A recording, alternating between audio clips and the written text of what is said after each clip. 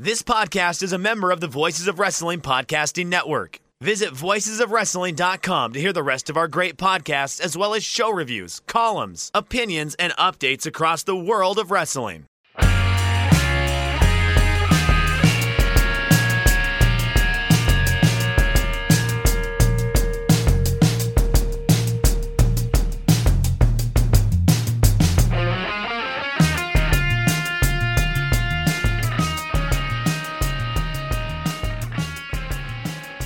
Kids, do you like professional wrestling?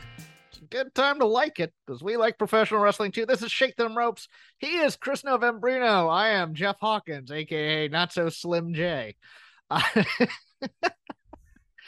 Oh, Chris, I have nothing to start with in terms of banter. I just realized that. I was trying to think of something I couldn't think of. Other than that, I mean, you don't. Other than we don't Karen have Carpenter, to. other than Karen Carpenter playing drums, which I'm sure interests nobody other than us. So Yeah, no, she's a very, very, very underrated overall musician. I don't think she really gets her due. Todd in the Shadows did a fantastic episode on the Carpenters a while back and really did make a case that she's just like a much more elite level musician than I think history has really written her as. Well, maybe a little bit of a reevaluation is in need. There's your Arcane reference for the week, kids. But hey, we're under a time crunch this weekend, so let's get. I got a gig to go to, people. You need to come down to Bolskis after this show. Name right after it's called Bolskis. Yeah, they need to. I know what I was gonna say during the banner. I did a 3-hour Twitter Spaces last night. I have learned most of the conversation was great. Don't get me wrong, most of the conversation was great. You'll get some people who want to monologue a little bit. I talked for pro wrestling for 3 hours last night, Chris, and I wasn't even watching most of it. There you and go. Rob McCarran came in with a train in the background and just actually blew up the space, as he is wont to do. So hello, Rob McCarran. Thank you for showing up. But anyways, to the news. Jeff Jarrett, gone from WWE. Road Dogg. Oh, you didn't know? Back in the good graces. So Jeff Jarrett was executive vice president of live events. He leaves after 3 months with the company. Yeah, or so he would have had you believe. It's actually been Road Dogg the entire time. According to Wrestling Observer, it is believed that bringing Jarrett back into the WWE was Bruce Pritchard's idea. Pritchard pitched the idea to former WWE CEO and chairman and man about town, Vince McMahon. McMahon agreed to bring Jarrett back. But with Jarrett gone, it opened up a spot for Triple H to bring in someone from his team. And oh, you didn't know? You better ask somebody. James had been released by WWE in January. He was working behind the scenes with NXT, along with HBK under Triple H's leadership. Interesting, because it's started to swirl. Look, Jeff Jarrett is always going to be around professional wrestling in some way. There was some talk that possibly him and Conrad Thompson were looking to either open a Fed or possibly even purchase Impact back, which I don't know if I'd want that again. I don't know. So for some reason, I think Jeff Jarrett's gonna show up one night on AEW just as a one shot. I don't know. That's me, because he's already done that. He was in the Bullet Club. Remember? Was he in AEW though as part of the Bullet Club? Yeah. I think he had. Or was that all? Club. That was all out though, or that was all in, or whatever it was. All right, that was all right. Everything, but no, I understand that, but does look like Triple H is starting to get his soldiers lined up, at least for a run. I don't know. He likes his guys there. Bruce Pritchard, not a Triple H guy, but it is apparently rumored that he is a guy who will do the bidding of whoever is in charge. No way. That really doesn't seem to mesh with other reports. Yeah, I was fascinated by Jeff Jarrett's indie run this year, where he's doing like GCW and feuding with Effie and things like. I find him intriguing as an on-screen character more than most. I mean, I liked the build to Flair's last match. No, I think I'm there with you too. I kind of liked Jeff Jarrett this sort of aging character. He's working for me. The old I like him. gunslinger. I want that somewhere. It's like, but we have that already in AEW with Dustin Rhodes. So he's not needed. It's not going to be in WWE. Another indie run might be in him. But I don't want to see him in charge of another wrestling organization. I know that this is his blood and everything, but he's already had 2-3 shots at the champ, and he's missed. It's time for Jeff Jarrett to think of something else to do, I think, in some ways. No, you're right. I think that there's only really one move left for him to do at this point, and that's to purchase WWE. Could you imagine? Somehow this all ends with Jeff Jarrett owning WWE. He comes out. He pins the big dog at WrestleMania. And Jeff Jarrett, you're WWE champion. Oh, could you imagine? Oh. Anyways, moving on. Big E on Ryan Satin's podcast, giving a mixed bag of news. He's going to be cleared to live a normal life, but he's not going to be cleared for taking bumps and whatnot. It looks like he's not going to need surgery, but his in-ring future very much in doubt. The nature of what we do is very physical and involves your neck and your spine, and I'd like to keep that as intact as possible. So that, you're both happy and sad. You're like, man, thank God he doesn't need another surgery, but also, oh man, there goes the money right there. There goes the career. And it's not just because we want to watch him, but he was making good money. I mean, they might hire him as a producer. They could always do that, or someone backstage. But if you're in that position, there's always that, I wish I could be on the other side of it kind of thing. Yeah. I think it's a minor miracle that he's going to be able to have a normal enough life, given what the prognosis or what the potential prognosis was looking like several months ago. Go ahead, sir. I would look at this as a W, not an L. Yeah, I'm trying to. I really am. It's one of those glass half full type things, I think. Most people don't get the opportunity to make the kind of money that this guy has gotten to make in his life. And though his opportunity to make it got cut short, I mean, like, that is also applicable to any number of professional athletes across any number of sports. Professional athletes and actors, to be honest with you. I mean, yeah, exactly. So, I do feel bad for him, of course. And I enjoy him as a performer and all of that. I guess I just sort of like look at it as, he actually got something that most people don't get. Yeah, he also has irons in other fire, so it's very right. And that's the other thing. It's not like, I mean, you mentioned acting. He can go and act now, should he so desire. True. My mom sending me weird messages. Sorry. That's okay. You want to talk about your mom? We can talk about your mom. No. She just sends me this message. You got a good mom, Jeff. Throw your cheese and butter don't slag her. It's like that. I'm trying to read this note, and a text message comes up. Just a little behind the scenes stuff. But anyways, heading over to AEW, backstage meeting this week before Dynamite. Speaking to the people, Tony, Chief Legal Executive Mega Perek, Kenny Omega, and Chris Jericho both trying to soldier up the troops. Reports are, varying depending on who different sources talked to, but a little bit of a conversation about quote unquote contract tampering or negotiating or what have you. Also the leaks going out to certain wrestling media about feelings of backstage stuff.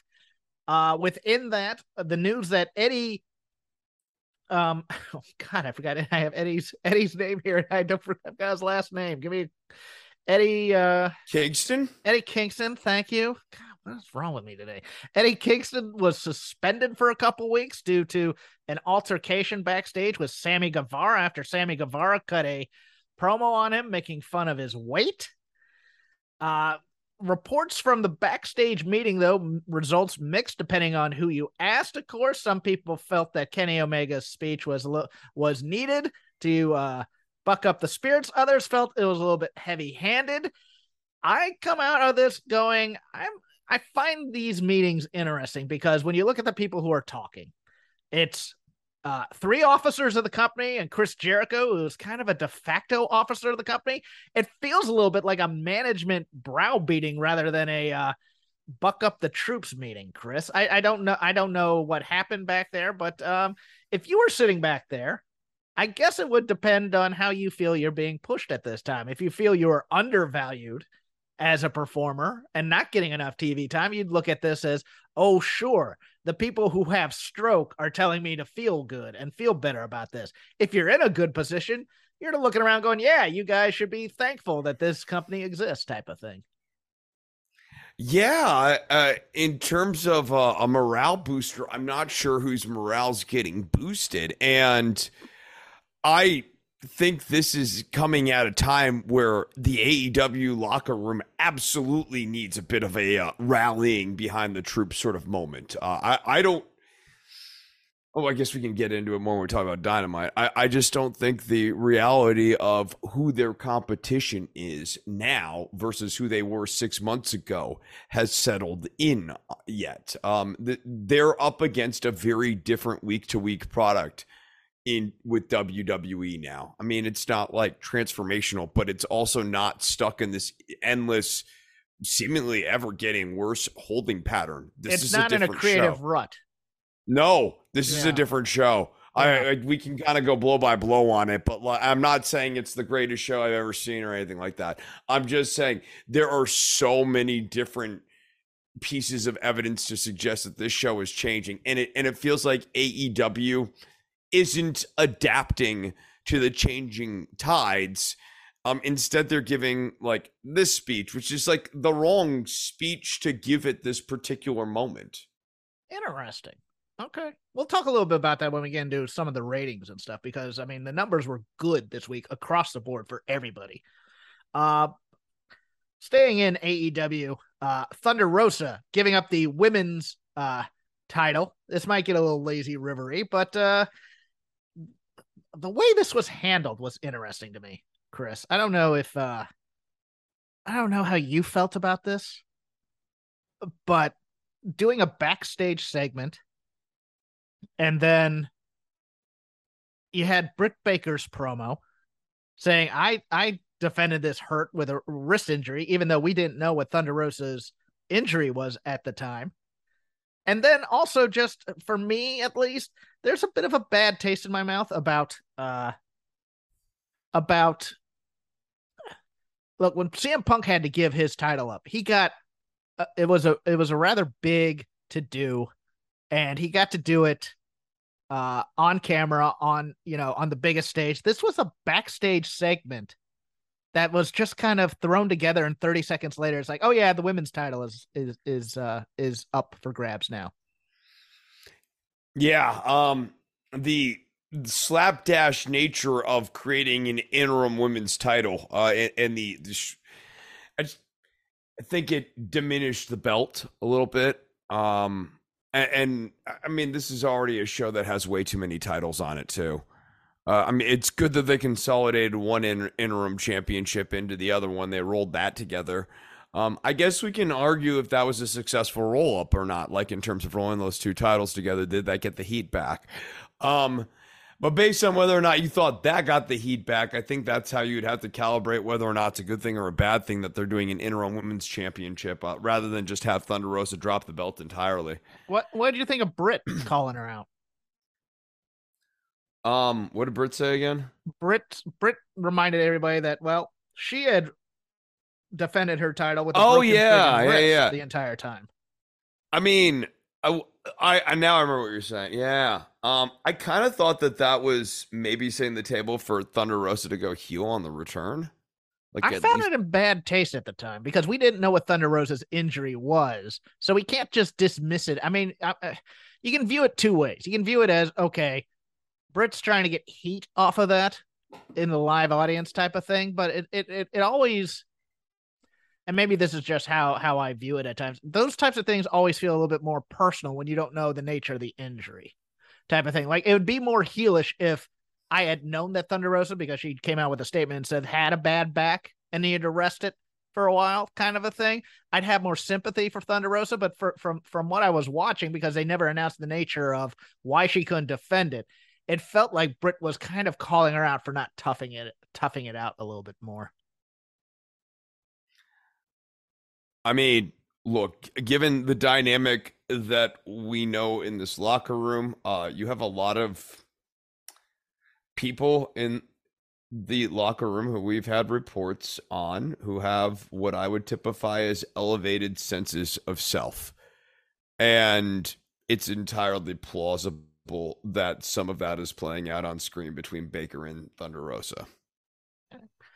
Business looking pretty good for AEW, though. AEW sold out in Toronto. Found out on the aforementioned Twitter Spaces call last night from friends in Canada. Turns out this is on the opening day of hockey, which is going to be very interesting for Canadian ratings up there. Also, a new Survivor Series went on sale for Boston. The pre-sale instantly sold out. General sale also immediately sold out. WrestleMania numbers, 49,544 for the first day, 50,122 for the second day so far. Wrestling's gotten interesting again, I guess, to the ticket buyer willing to spend.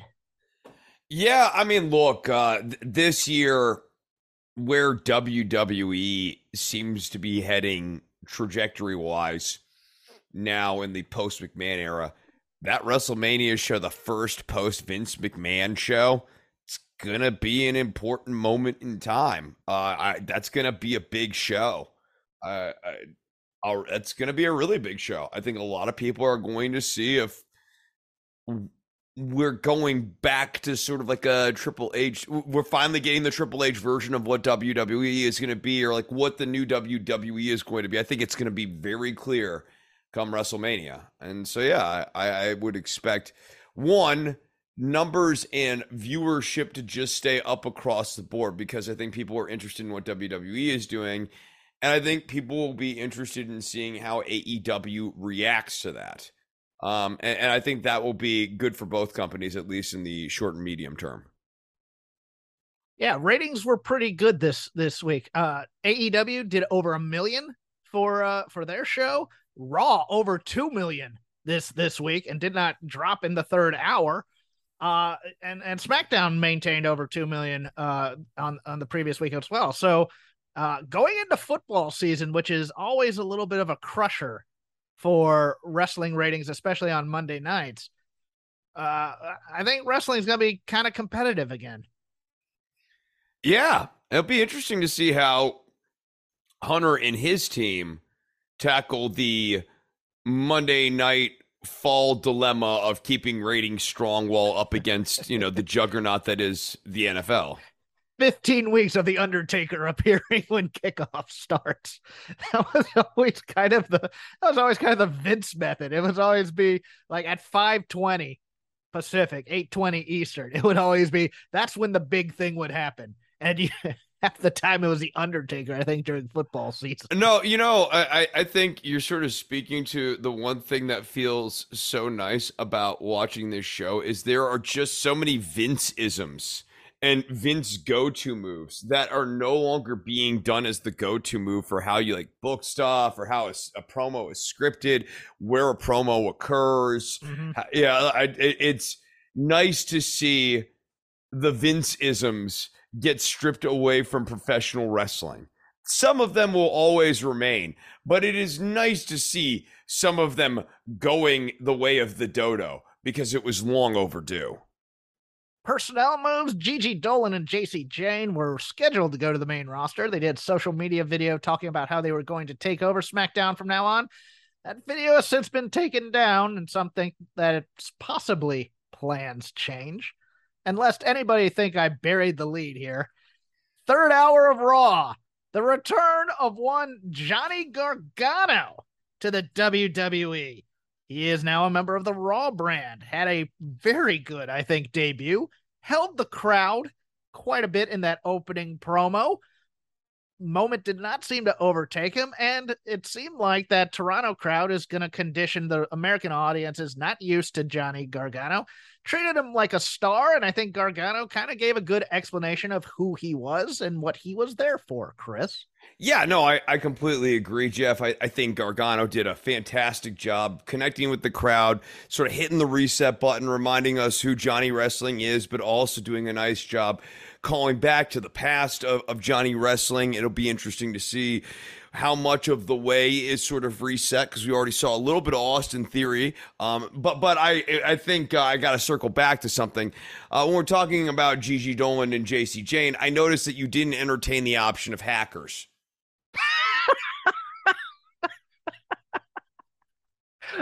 Somebody had to take down the video. Somebody had to take down the video. Obviously, we're gonna speak. I'm gonna speak a little bit about Toxic Attraction in a second when we get to the Lazy River. But I absolutely adored the moment because Gargano seemed very loose out there, which was very, very nice. I'll compare it to a promo on AEW, I think, in a moment when we get to the Lazy River, because I wanted to compare it a little bit to Ricky Starks's promo, but always in the hard camera for the most part, was playful. I adored the baby wrestling chant. I mean, he knew that was a joke coming in. He had his lines ready. He had his script ready. He had his bullet points ready, whatever it was. And he knew he was getting to that joke and he hit it. And I thought that was great. I think that his promo, like many of the other promos, it's so nice to see the bullet point style of promo being done. This didn't feel like, yes, there were yes, it didn't feel wordy. Oh my God. The Vince-isms a lot of times happen in the dialect, like, decimate. Even I did notice Wesley invoked Head on a Swivel, but he almost did it jokingly this week. Like when he said it and he did the actual Head on the Swivel thing, like it was almost like a reference to the Vince-ism of Head on a Swivel, because this is the only place you really hear that phrase used anywhere near the amount that it's used.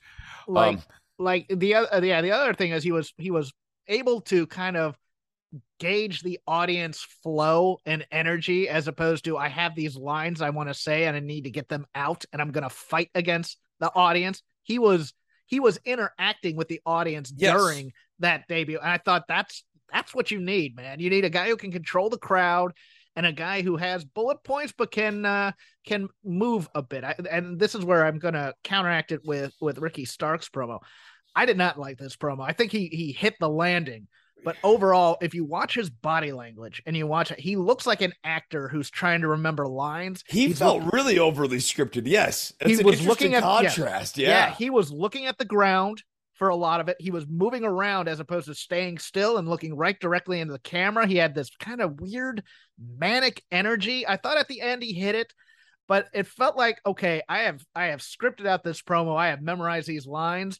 And then he's trying to remember the lines when he's in there, as opposed to, okay, I'm going to hit this point. I'm going to hit this point. I'm going to go out there. Let's see what the audience says. And it was almost odd how not confident he was in that promo.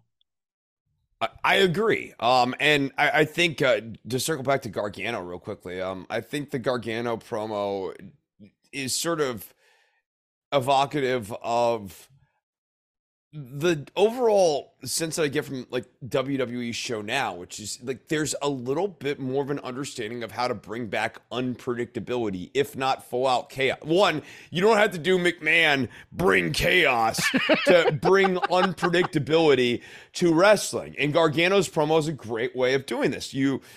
Yes, he's going to go out there and you have a general template of what he's trying to get over, the message he's trying to get, but how he's going to do it, how he's going to play the song, it's not exactly the same way every time. And if he played it 100 times, it'd be different a little bit each way. And that level of unpredictability is super welcome and super fresh. And yeah, like it contrasted to Starks where like, dude, I just wasn't feeling Ricky. I just didn't feel like this is... It almost had the same issue that a lot of like Sammy Guevara's attempted babyface promos had. Yes. I think the natural cockiness that got him to the dance to be a babyface was gone. And then now it's kind of like, well, now I have to kind of be likable. And now he has to figure that out. And he came out angry and almost a little bit maniacal. And you're just like, what does he do? He was fidgety. I think it would be good okay, go ahead. No, it would be good if he would actually speak to what he was trying to say at the moment that Hobbs betrayed him. Yes. Because I think like the fact that that's still kind of an open question, or certainly open to interpretation. Starks could use that to conjure up sympathy or something. Maybe the moment's passed to do that. He was trying when he said, "You hit me in my neck." He was trying to get the sympathy blow there, but it was just like one of those things where it almost came off whiny to me. Like I had that same thing too. Where it's like, you have been back in my freaking neck, like and like. On one level, like, it is really jacked up, especially because, like, later on, although, flip of this, later on in the show, Moxley targets an injured limb, and we're supposed to morally receive that as good, or at least neutral. So, like, I don't know that the blocking there's even clear. So I'm with you. I think, Starks' promo really did miss the mark. Well, I think also there's a little bit of... because I've seen these comparisons a little bit and I wasn't buying into it until the staging of this promo. It's really trying to be a little bit like The Rock with the unbuttoned shirt and, the almost the swagger type of thing. And I'm just like, people love, I don't want to say might only be a regional babyface in the South, but I'm kind of frightened by that. But people don't want to see whiny Ricky Starks. They want to see cocky Ricky Starks. And I just don't know. And the big thing that's missing here is like there is a gulf between Dwayne Johnson's promo, even in 97 or 98, when especially when he was really catching fire, and where Starks is I've never seen Starks put together an amazing promo. I've seen Starks do great matches, got great charisma, great fan connection, like Starks a lot. He is not a Dwayne Johnson promo. Sure. We'll see. We will see. I would have rather, I know he came out as angry, but he almost came out as whiny angry, and you're just like, oh man, that's not a good look. I'm just thinking like what you and I watched him a fair amount in NWA, and I didn't necessarily see the World League promo thing there either. He's just I saw it a little more than you then, because I really liked his promos in NWA. I like him, and I think it all works, but I didn't think the promos were enough to get him by. Okay. Fair. Yeah, it was how I felt. And with that ends the news portion of the segment, although we did dip our toe a bit into the lazy river, and for now, it will now be the lazy river of wrestling criticism. Whatever we watched this week, be it classic wrestling or modern wrestling, I think it'll probably be mostly the latter, the modern wrestling, because there was a lot of it this week. And a lot of it was really good, but whatever comes to our mind, we can talk about here. I will start this week, Chris, because I have been slagging. Our show is usually taped on Friday, and now that we tape on Saturday. Well, today we taped on Saturday. Sometimes we tape on Friday. Yeah, we usually tape on Friday, but that also does not give me a chance to properly praise SmackDown as an interesting, fun watch that it has become under the Triple H regime. Now, last week's SmackDown, I'm going to possibly overpraise this a bit. I don't think they are the greatest team in the world, but Toxic Attraction and especially JC Jane did not have the moment swallow them up in front of that crowd, especially JC and the character work. I know that people were going, well, this match wasn't very good. Okay. No, but she is. But she was yeah, very but she good. is. Yeah, and for those who don't see it yet, just mark my words. Keep waiting. She's really good. And also go back and watch, 6 to 8 months ago, or back when Toxic Attraction was first put together, where she is obviously awkward in doing the quote unquote sexy walk, as I call it. No. And what a transformation in like under a month. It's like she just like clicked in 4 weeks for her. But this past week's, I also watched that fun time. We'll go into back and forth a little bit, but It had inset promos, which I thought, yes, bring back the inset promos directly to the camera, talking about things. That's a WWF staple from the 80s that was missing. Pat McAfee and Michael Cole are both joys, but Pat McAfee, you can just feel him letting loose. You can feel Michael Cole letting loose. And Michael Cole has been sneaky good during this time. I know a lot of people hated the overselling during the McMahon era that he'd do, but he is a very, very good play-by-play announcer when he's allowed to be. Oh, yeah. I mean, I will always just refer people back to the Japan show that they did maybe about 9 years ago. Oh, yeah. Where Beast from the East show. That Beast from the East show, Michael Cole, is a delight to listen to. He is calling all the moves exactly as it was, as though on that particular evening he was setting out to prove a point to anyone who ever doubted his ability to actually call wrestling, that he could call wrestling. He absolutely 100% can, and his performance over the last 2 decades here is a product of listening to Vince McMahon and performing the Vinceisms to Vince's utter satisfaction and constant satisfaction, or near constant satisfaction, for 2 decades. He's really great. He really is. I think they're doing the right thing with Karrion Kross and his presentation. I know a lot of people don't like Kross. I get that, but the presentation of the character itself and the promos he's been cutting have been quite good. And going to the comedy realm, Sami Zayn is just absolutely fantastic, doing what he's doing as kind of the flaky member trying to get in on the bloodline. And within the whole Pat McAfee, Michael Cole chemistry going well, the return of the greatest feud in the past decade in WWE, Bayley versus Michael Cole. And Bayley coming in and giving Michael Cole no quarter on commentary, and then Pat McAfee also not giving Michael Cole any leeway as Bayley is just denigrating him. It's been a really fun watch these past 2 weeks. Oh, I know. One of the things I didn't even realize I was so excited for was just the continued feud between Bayley and Cole, especially now that Vince is not going to be in their ears when they're in the commentary booth against one another. It's going to be so much fun. They're going to be, it's going to get so silly. Bayley screamed last week. Bayley screaming at Michael, "That's JC Jane, Michael Cole." I have notes behind it. He's just absolutely miserable while trying to talk, and Bayley's basically telling him, "No, these women are pretty good. You should pay attention." Because there's no bigger cheerleader for the women's division, in my opinion, within the company than Bayley, and it's great also. Yes, absolutely.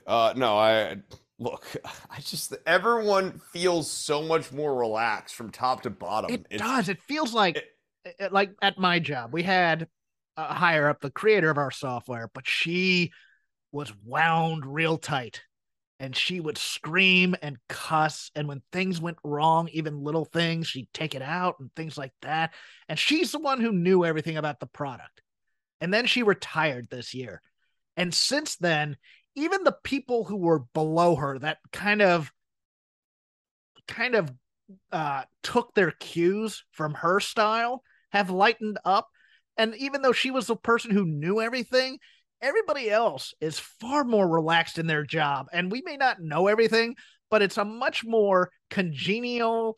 Dude, the commentary of how everyone feels about Vince is this weird nonverbal thing that gets conveyed on the screen every week. The way everyone is performing in his absence speaks volumes about how they felt about his managerial style, particularly in the most acute last days. And I want to get the AEW stands.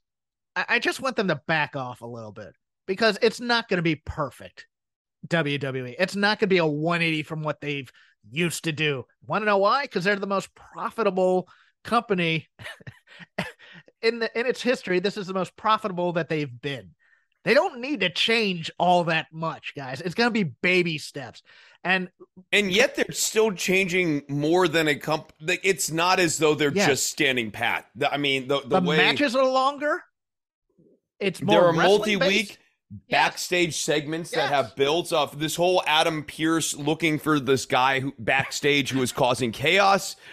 That has been going on for several weeks here. You now have the introduction of cross-show storylines and callbacks to history. I caught one callback from Owens that was over 7 years ago to a match with Zayn. You have all of the stuff with the Gargano way. Like there is a deep tying back to history now. All of the time equity that people spent building certain storylines and that sort of thing, now they can be called back to. It is not a constant now sort of booking like Vince had. There is no past but what happened 2 weeks ago, and what is coming up at the pay-per-view. And you will get, this is a full story now. Yeah, and you will get Easter eggs too within that, because I don't know who's now staging or how this mantra came down about staging the backstage promos and backstage interactions, but it's worth watching all of them, even just for the background stuff.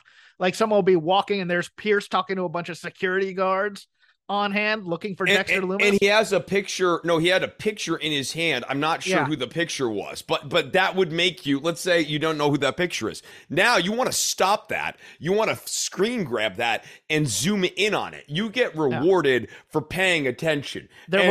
We never said you get rewarded for paying attention anytime on this show in the last 12 months. You could go back and read the transcripts. They don't make transcripts. Don't do it. But we if anything, what we said was or the a negative. Transcript, send $5. You want. If you'd like the McLaughlin Group style transcripts. Yes. That's what I want now. Yes. Chris, all right. Chris, we found our Patreon. Issue number 1. All right. No. If you look back at the way we've talked about this show, I think it's very clear. We say on a recurring basis, you don't get rewarded for paying attention. That has shifted overnight. Now it is so clear that you need to pay attention, especially backstage, because stuff is happening. And things might set up an angle that starts off after the pay-per-view. You might have the seeds for the next story starting before the upcoming show. You just want to stay invested. There are a lot of things that this company is doing right now that are quite interesting. And yes, I'm with you. It's not all going to be perfect. I don't think, there will still be WWE-isms, but it's not impossible to imagine an era now where, for example, women are no longer required to wear extensions in their hair exclusively as professional wrestlers. I'll give you 2 more. There was a background thing. I forgot which interview it was, but it was after the women's tag thing, which was, let's put it this way. The women had a hot and cold week, and most of it involved Aaliyah being cold. But nevertheless, there's a background argument where Nikki ASH is chewing out Dewdrop that my eyes were just absolutely drawn towards, despite this. And it wasn't really drawing focus per se, but it was enough to notice it, where I'm like, okay, if they start that feud, we'll know why now, starting next week. But also, even the video package, the Drew McIntyre video package was fantastic this week. They're just slowly resetting all these characters. Kevin Owens, I think, is the most obvious imprimatur of this, right? That is Triple H's Kevin Owens in NXT right there. Oh yeah, it is. Yeah, it is. He's the Stone Cold Kevin Owens that Vince didn't know how to actually present. Right.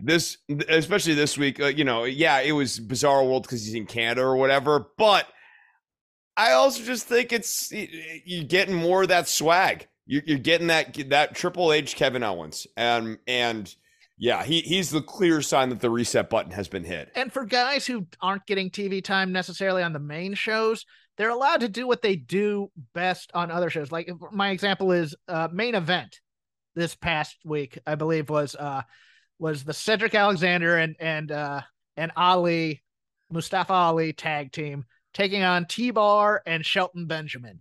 And that match was a banger. And look, they're not getting a lot of great character work here. They probably might get a little bit more, but they're allowed to go out there and put on a nice 15-minute wrestling match that shows everybody, hey, we're not just these goofs who go out there and get smashed by Bobby Lashley all the time. I really, the wrestlers can go out there and wrestle, and then we'll work on the character work here and there. And you know what? We'll eventually we'll eventually start. We'll eventually start being a much more diverse, bigger roster. I mean, yes, you are right. They're not going to hit home runs. There are some questionable choices in terms of personnel they have brought back. I am still questioning Hit Row in many ways, but I understand why they did it. No, I get it. I mean, and there's also questionable choices as who they haven't brought back. For example, the beloved character Slapjack.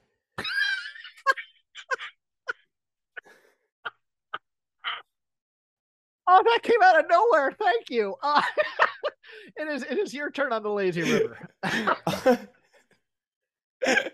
Let us talk now.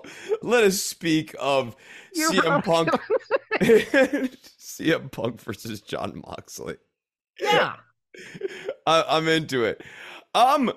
Look, this is a really interesting choice by the company in terms of how to resolve the top belt and put heat back on it.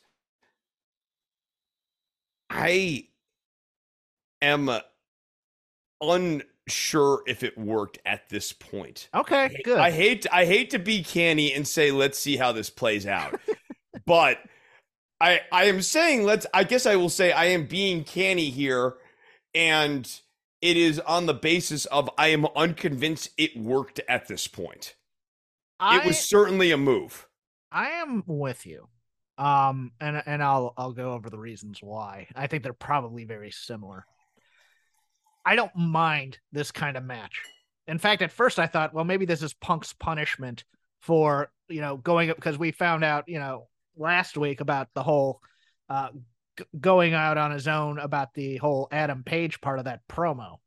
And thought, okay, nobody's above the law. Here's his punishment. Then he just chose to take that like a man and do it. It feels like an angle, but it feels like a not terribly thought out angle. And it's one of those things where I don't mind championship matches being like this. Real sports is sometimes like this, where you get the super fight and then all of a sudden it's domination by one person. But of course, that was the whole point a little bit of WWE, and what they used to market was like, yeah, during the time of Tyson, they used to market themselves. And Jesse Ventura had a interview, I think. You're not going to get 3 minutes of action. Yeah. You're going to get like an extended. Yeah. It's never gonna fail to do that. On the other hand, if they're doing this and they're gonna give Punk an immediate rematch at All Out, Punk's gonna have to cut the promo of his life to me to get them in there. Now, can he do that? Sure. I have no reservations about Punk being able to. But it's more than that. Now you have to get over that the foot is fine. Punk would have to beat the crap out of Moxley for weeks on end now and basically just establish that, I don't know. Or they're going to have to heavily baby him in Chicago, because that's where all these are at this week. Right. It's an entire week. And they're going to have to do that at the expense of Moxley, which is interesting because when Punk came out in Cleveland this past week, he was getting a smattering of boos. Now, are they anticipating Moxley possibly getting some boos in Punk's home area? I'm sure they are, but I think he's going to get him now for targeting Punk's weak limb. I mean, I get that maybe that. Well, I mean, think about how the Chicago crowds are always just eating out of Punk's palm. It's MJF in Long Island. I mean, it's sort of a Punk can do no wrong sort of thing. Yeah. So I might be undervaluing that. That might be a good point. Especially if Punk comes out and spotlights that Moxley took the coward's way out to win the championship. That Moxley basically like a snake or something, targeted a weak limb. What a dominant performance, John. Oh, wow, you really beat the best of the world when he was at his best. That sort of thing. I wasn't thinking about that, but that's a good point, because we talked about this on the Dynamite show that I did with Paul Fontaine, and he's also thinking that this is the route they're going to kind of take. But I had forgotten about sarcastic Punk coming in and really putting it over that way, because interesting. If you watch the tape, of course, he kicks with the foot that he doesn't grab, which is very interesting in some ways. Some people some people were thinking, well, I mean, that happens too in sports all the time. The plant foot is the one that gives out on you, which is good. But at the same time, it's one of those things where I'm like, are they going to really put this obstacle in front of him to make him have to overcome it during that match? I was thinking it was such a dominant win that you couldn't possibly go back to that, and you might do Page versus Moxley here. Also, wasn't the biggest fan of the Moxley promo up to a point, because I think he should have. I mean, if you're gonna do it this way and do that, you have to heel Moxley a little bit. And I wanted more. I wanted less. I'm the best. I'm the best. I'm the best in the world. I'm the heart and soul of AEW stuff, and more about Punk. And if we're gonna go hard into this, Punk is a locker room cancer type thing, which I'm sure he took offense at, and that's why he gave the receipt to Adam Page, but making it a little bit more personal between Mox and Punk versus just professional, who's getting the accolades type of thing. Now, someone else also put maybe Punk does something like put his career on the line for the rematch type of thing, and I wanted your take on that as a stipulation. I mean, I think that certainly heats things back up, right? It opens the door to a non-finish too, where Punk doesn't win the title back, but also doesn't lose his career. And that sort of, for Punk fans, would be enough to make them feel like the day was a win, so to speak. I like it. I think there's a way to heat this back up, but in a week. And like one go home show on Wednesday? I know that's the problem, right? Yes. Like that. And then that's you have the other issue of problem. Getting people jazzed for a hot shotting of the title yet again. Yeah, it's right. Oh man, I can't wait to see someone else get the belt, or see the same guy get the belt back a second time. Yeah, from the within other guy. A week. Within a week and a half. Oh boy, what drums? Yeah, if this had been thought out, you do this over a month and you build that heat back, and you get that.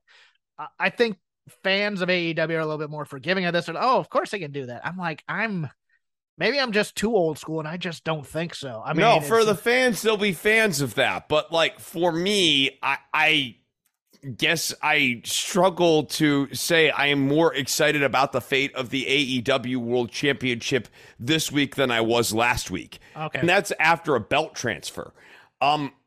Moxley has been an interesting interim champion, but it didn't feel like the Moxley storyline was like building to this transformation into him being the legitimate champion. It felt like the Moxley storyline was about making him a formidable like challenge, that he was so kind of like out of left field in terms of making him the champion that we needed to build him up to formidability. And then it almost feels like having him dominate Punk is like kind of the final overcompensation and making him feel valid.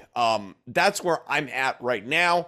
I suppose my needle could be moved, but boy, they have to put together a humdinger of a go home here to get me to be convinced that this was like a super well thought out, strong move next week.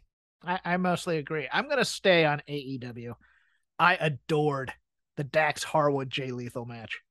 I am of the opinion that they very good. That I am of the possibility that they were talking backstage, and Jay Lethal, being such a Ric Flair fan, and Dax Harwood being an old school kind of guy, said, "Hey, let's do a Flair Steamboat tribute type match here, but doing it our own style." They chopped the crap out of each other, and I'm here for those types of physical beat down a guy until you get your finisher on type of matches. And look, I'll give credit where due. It perfectly counterbalanced that 6-man main event, which was nothing but flippy-do stuff and modern style type of wrestling that other people tend to like a lot more. This was for me. This was my prime rib station at the buffet over here, watching Jay Lethal and Dax Harwood chop the crap out of each other, and I adored it. I'm with you. This match, this was the match that got me into the show. I didn't realize that it was basically the only thing I was going to be grabbing on the buffet line, but this is very much like arriving at the buffet and going, "Ooh, that first item looks fantastic." And and at least I had the good sense of loading up my plate with the first item. I've now arrived at the end of the buffet line, having really only put one little spoonful of CM Punk and Moxley onto my plate. And otherwise, look, I get that Ospreay and Aussie Open. Aussie Open versus Death Triangle is some people's cup of tea or whatever, but like Aussie Open is just not a very hot story to me. Yeah. And Death Triangle is not a hot story to me. And so like good wrestling absent good stories just doesn't hold me like that. Like I'm not one to critique moves all that much, but some of Mark Davis's forearms took me out of this, and he's the power guy. And I was just like, those have no power behind them. I'm not enjoying this. I'm not enjoying the beating parts of this match. I'm with you. I definitely, I don't want to like single out and like linger too long on a match that I just was never particularly invested in the first place. But like Davis, yes, when he was pitched as a power guy, I kind of like looked up and I was like watching him. I was like, I guess. You know, no, that was kind of mine too. I like Aussie Open. It's like Joe Coffey as the power guy. Yes. Like, you might buy him sometimes, but then there are other times where you're like, yeah, okay, sure. I mean, yeah, I guess. But not like, oh yeah. Oh, he's not Walter. Let's put it that way. Yeah. Let me put this to you. Then, I'm sorry, Gunther. I mean, like, don't come at me on the Discord for botching the name, people. I'm sick of it. They've been just nauseating lately. Your thoughts on the way that they just decide to book kind of a dream match versus the story match for FTR and Wardlow now taking on Jay Lethal and the Motor City Machine Guns on loan from Impact Wrestling? It is your cat was like, Motor City Machine Guns. Right. Okay, here's the thing. Chesterfield Cat is a bit tired of bringing in talented guys who are not necessarily doing a super interesting story or just feel like an adjunct to it. He has to watch this stuff as much as I do, and he doesn't get the big HelloFresh paycheck here, Jeff. He's untainted by the money. He's untainted by the money. And for Chesterfield, when he sees these guys from Impact, he's like, okay, yeah, they're here this week, but okay, they're not going to be here like in a month. So like, whatever. Tony wanting to please the crowd. I am not the biggest Motor City Machine Guns fan. I'll admit that. For me, it was always the guys on the other side that were more interesting, be it the American Wolves or they're like solid hand guys. I mean, that's what Chesterfield would always say. Right. He would always say that these guys are solid hands. Not going to light your world up. He's fine with them. He's fine with them. But I'm also then looking at the strategy of that. I'm like, well, okay, so you bypass Satnam Singh as part of your 6-man to get the Motor City Machine Guns. I think this is the real problem, right? To take on Wardlow. The point here should be to start getting over Satnam Singh. And this is a tremendous vehicle to get Singh over as a guy who is on par with Wardlow while still having Singh's team lose, while still making Singh look good, while still protecting Wardlow.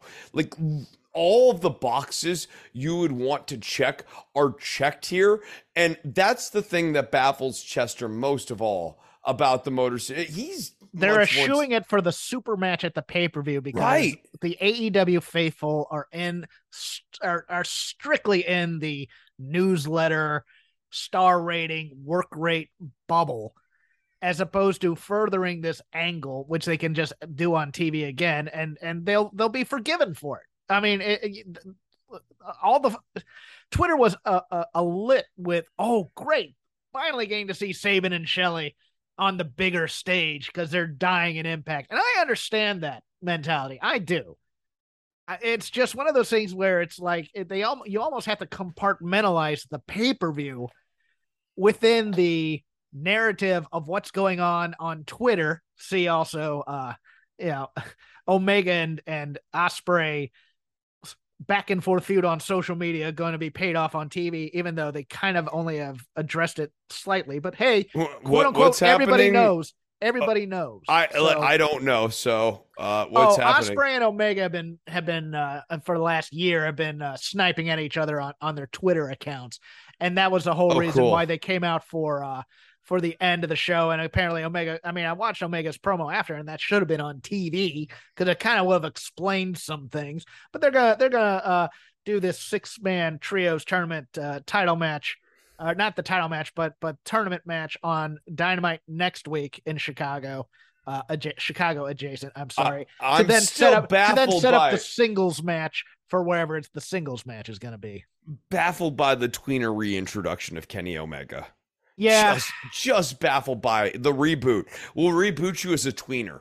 yeah, Cool. No, Yeah. that makes the most sense of anything. Sure. I'm with you there. I find it. I don't get it. This is the chance. This is the Right. chance to reintroduce him in whatever Painted strong colors. No, we need to remember the story. I'm like, no, the story's done. The story was done when he left. Now he's Right. reborn. I mean, If anything, the story is that the Young Bucks forsook him in Yes. his moment of need. So the idea that he would come back and be like, I can't wait to help you guys out. They left him out to dry.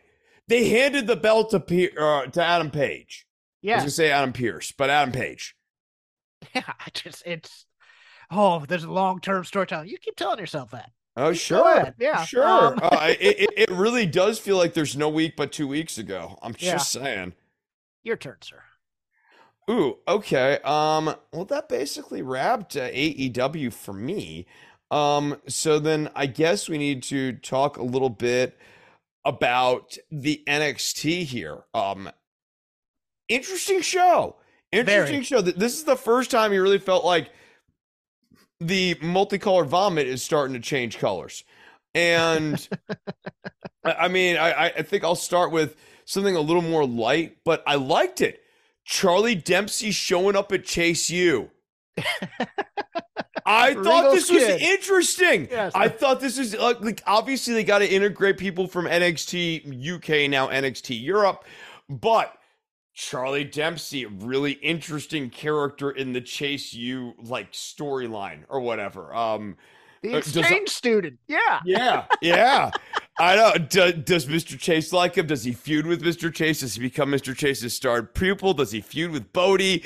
All right. Do Bodie and Charlie Dempsey work it out and become a tag team under the guidance of the wise Mr. Chase? A lot of different ways to go. I like this is a fun new character into this universe, and like I liked watching Charlie Dempsey do a little stretching. I thought it was a great way to get Dempsey over. I'm with you here, and I think NXT, if I could find a happy medium between the AEW Dark Universe, which is reps in terms of dark matches and squash matches, maybe extended matches that nobody really cares about, and the NXT character work, I'd have a great wrestling show between the two of them, because AEW needs to do more character work for these people on their shows so that they can go from single A, double A, Rampage, Dynamite, and NXT kind of needs to teach these kids how to wrestle,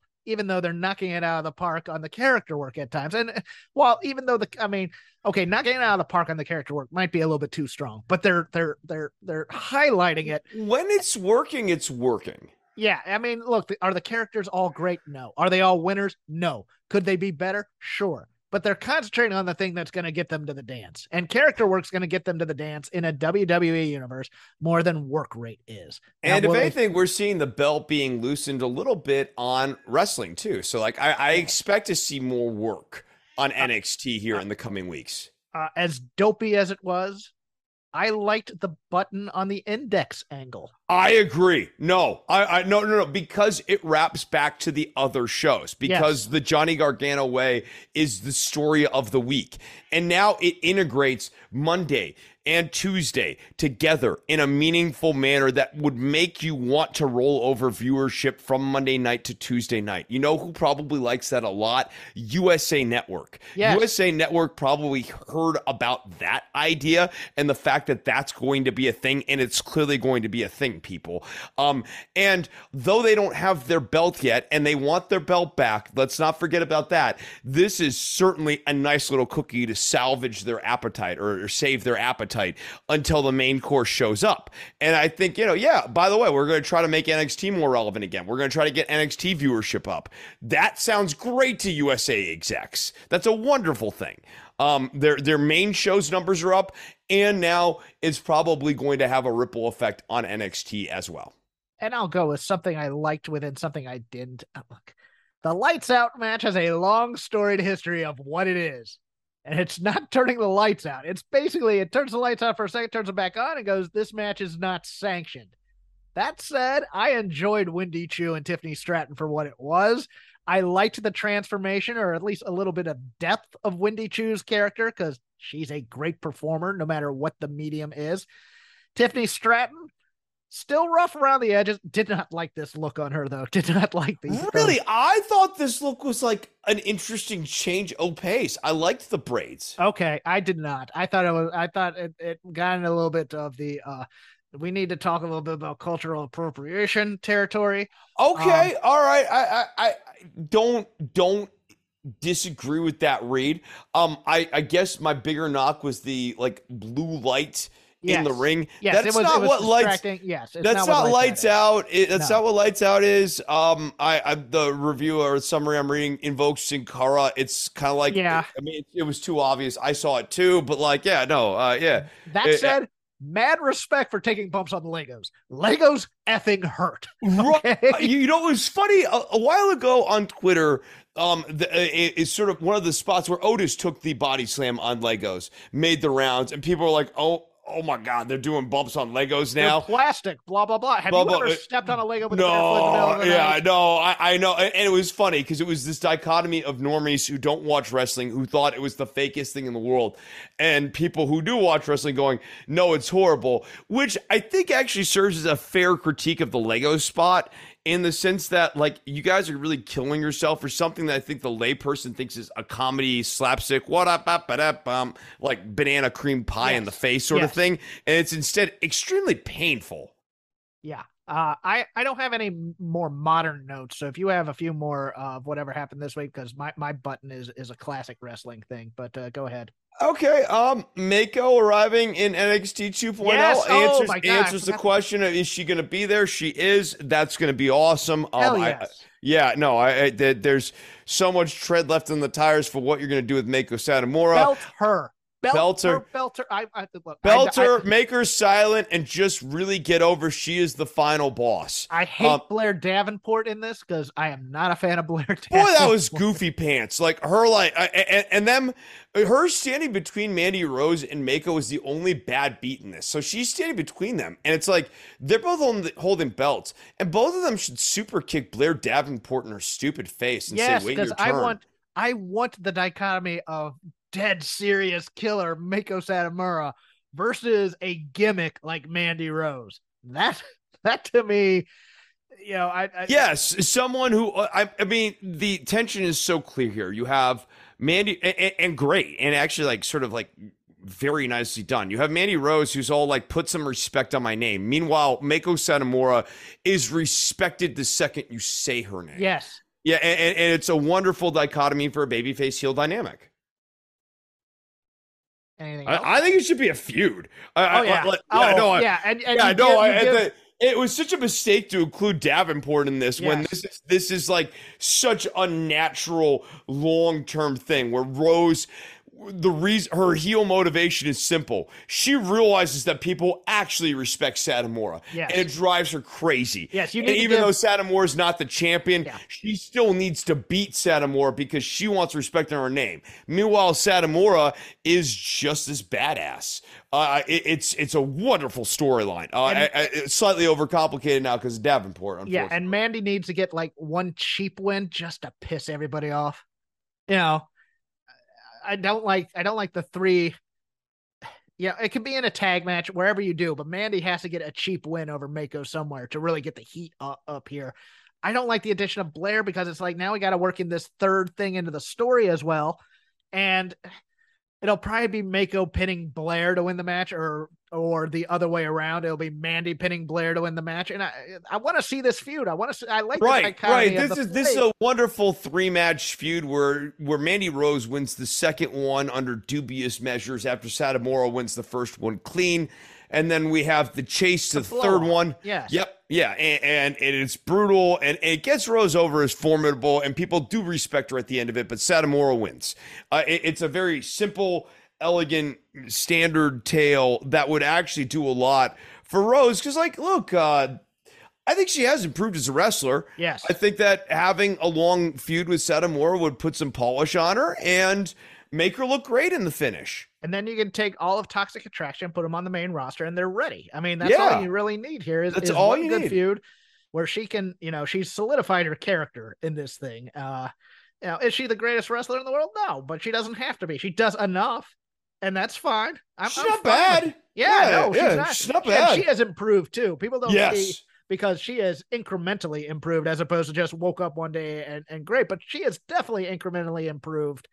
And being down at the PC has done some good things for her, even if she may not be happy down there anymore. But anything else from the week? Braun Breakker is still boring.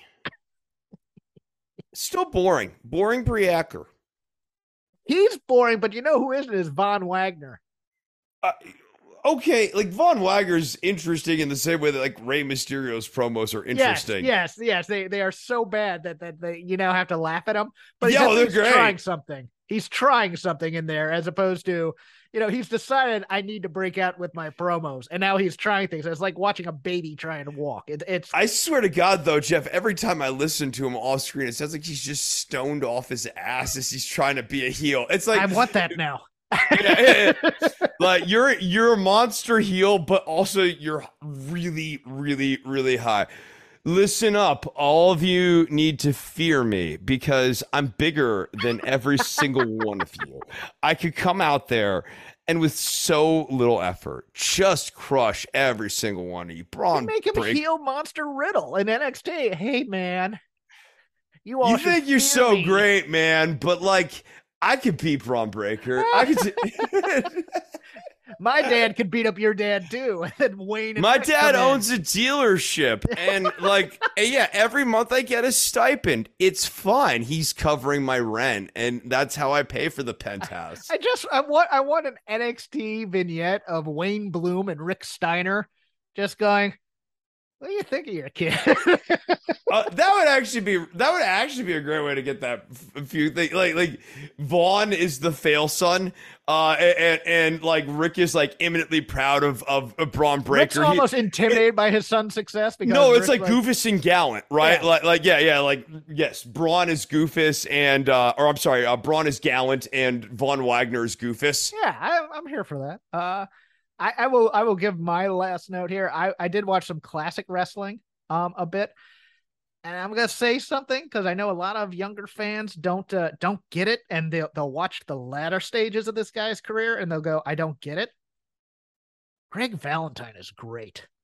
I'm watching some early 80s stuff of him, and look, he was not a charismatic dynamo ever, but he had this gruff realness to him, despite the attempt at the pretty boy blonde mullet and stuff, and his selling and his punches.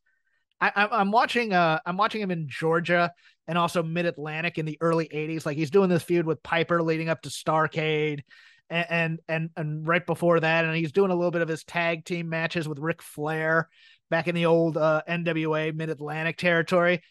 This dude, man, I'm like, okay, I'm starting to get it now. And I didn't appreciate it when I was a kid because it was always oh man, it takes Greg Valentine 60 minutes just to warm up in a match. I go, well, that's just because he's boring. He ain't boring. It's just he has a certain understated charisma that you have to kind of appreciate to know. And now that I'm kind of an older wrestling fan, I really am appreciating it. Yeah, he's always had. I liked his look because his look was sort of like Bizarro babyface from the 1980s, where it's like he wanted to look like a babyface, but he was a bad guy, and you could tell that by his physique. No, I'm gonna say something that might rile people up, but this was just me as a kid. Me as a kid looking at Greg Valentine, I go, that's just white trash trying to look like Ricky Morton. That's like a trailer park beer drinking dude just trying to look like a pretty boy baby face. Yeah, no, and that's how I scanned him as well. But it completely, for me, like conveyed a like good classic mid-card, upper mid-card type of character. But you watch him on thought promos, he was one thing. Yeah, you watch him on promos, and when he's angry, you believe that dude's gonna kill you, man. He got mad at Piper. I went, oh man, he's gonna kill Roddy Piper right here, and I believed it. I was like, oh man, I didn't see enough of this kind of thing. And of course, that's what WWF would always kind of do that to you. I mean, they never let their guys really talk. And when I first became a fan, it was when him and Beefcake were the dream team with Johnny Valentine, and they were the tag champs, but they weren't really bringing any kind of, I mean, Brutus Beefcake was mostly the charisma of that team. So, and Valentine was just there as kind of gruff muscle. So I never really got into the great period of when Greg Valentine was great in terms of like 82 or even the late 70s or so. So yeah, I mean, this has been fun watching him. Fantastic. All right, Jeffrey, I've got to go and play some music for people at Bolski's. Yes, this has been Shake Them Ropes. You can follow me at Crap Game 13. You can follow Chris at DWATG. And just follow the show at Shake Them Ropes, all one word. My plugs real quick. I am a part of Fight Game Media on Wednesdays. I do the Dynamite show for $5 a month. Join the Fight Game Patreon. Get my hot takes on Dynamite. That is patreon.com/ I believe Fight Game, all one word, or Fight Game Media. I can't remember right now, but yes, the Dynamite show with myself and Paul Ace Fontaine. Chris also has a Patreon. He will be able to remember his URL. He's going to tell you about it now. Oh, okay. Hawkins really throwing me under the bus now. It's patreon.com/ No, I'm joking, Jeffrey. Patreon.com/ Don't ever step on a hyperlink. That's like rule number 2 of improv. It's yes, and don't step on a hyperlink. Okay. Patreon.com/ DWATG is where you can find Don't Worry About the Government.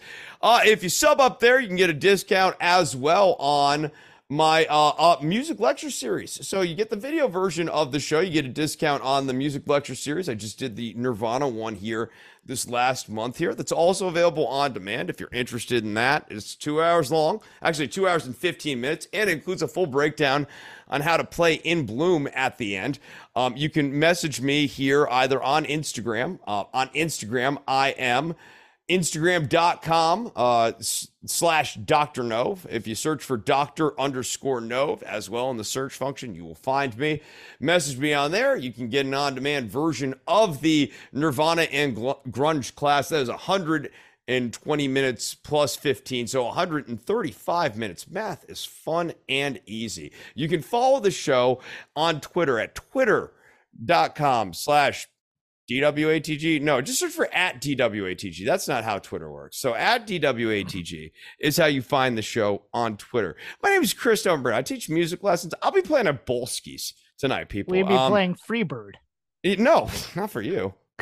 Say goodbye to your credit card rewards. Greedy corporate mega stores, led by Walmart and Target, are pushing for a law in Congress to take away your hard-earned cash back and travel points to line their pockets. The Durbin-Marshall credit card bill would enact harmful credit card routing mandates that would end credit card rewards as we know it. If you love your credit card rewards, tell your lawmakers, hands off my rewards. Tell them to oppose the Durbin-Marshall credit card bill.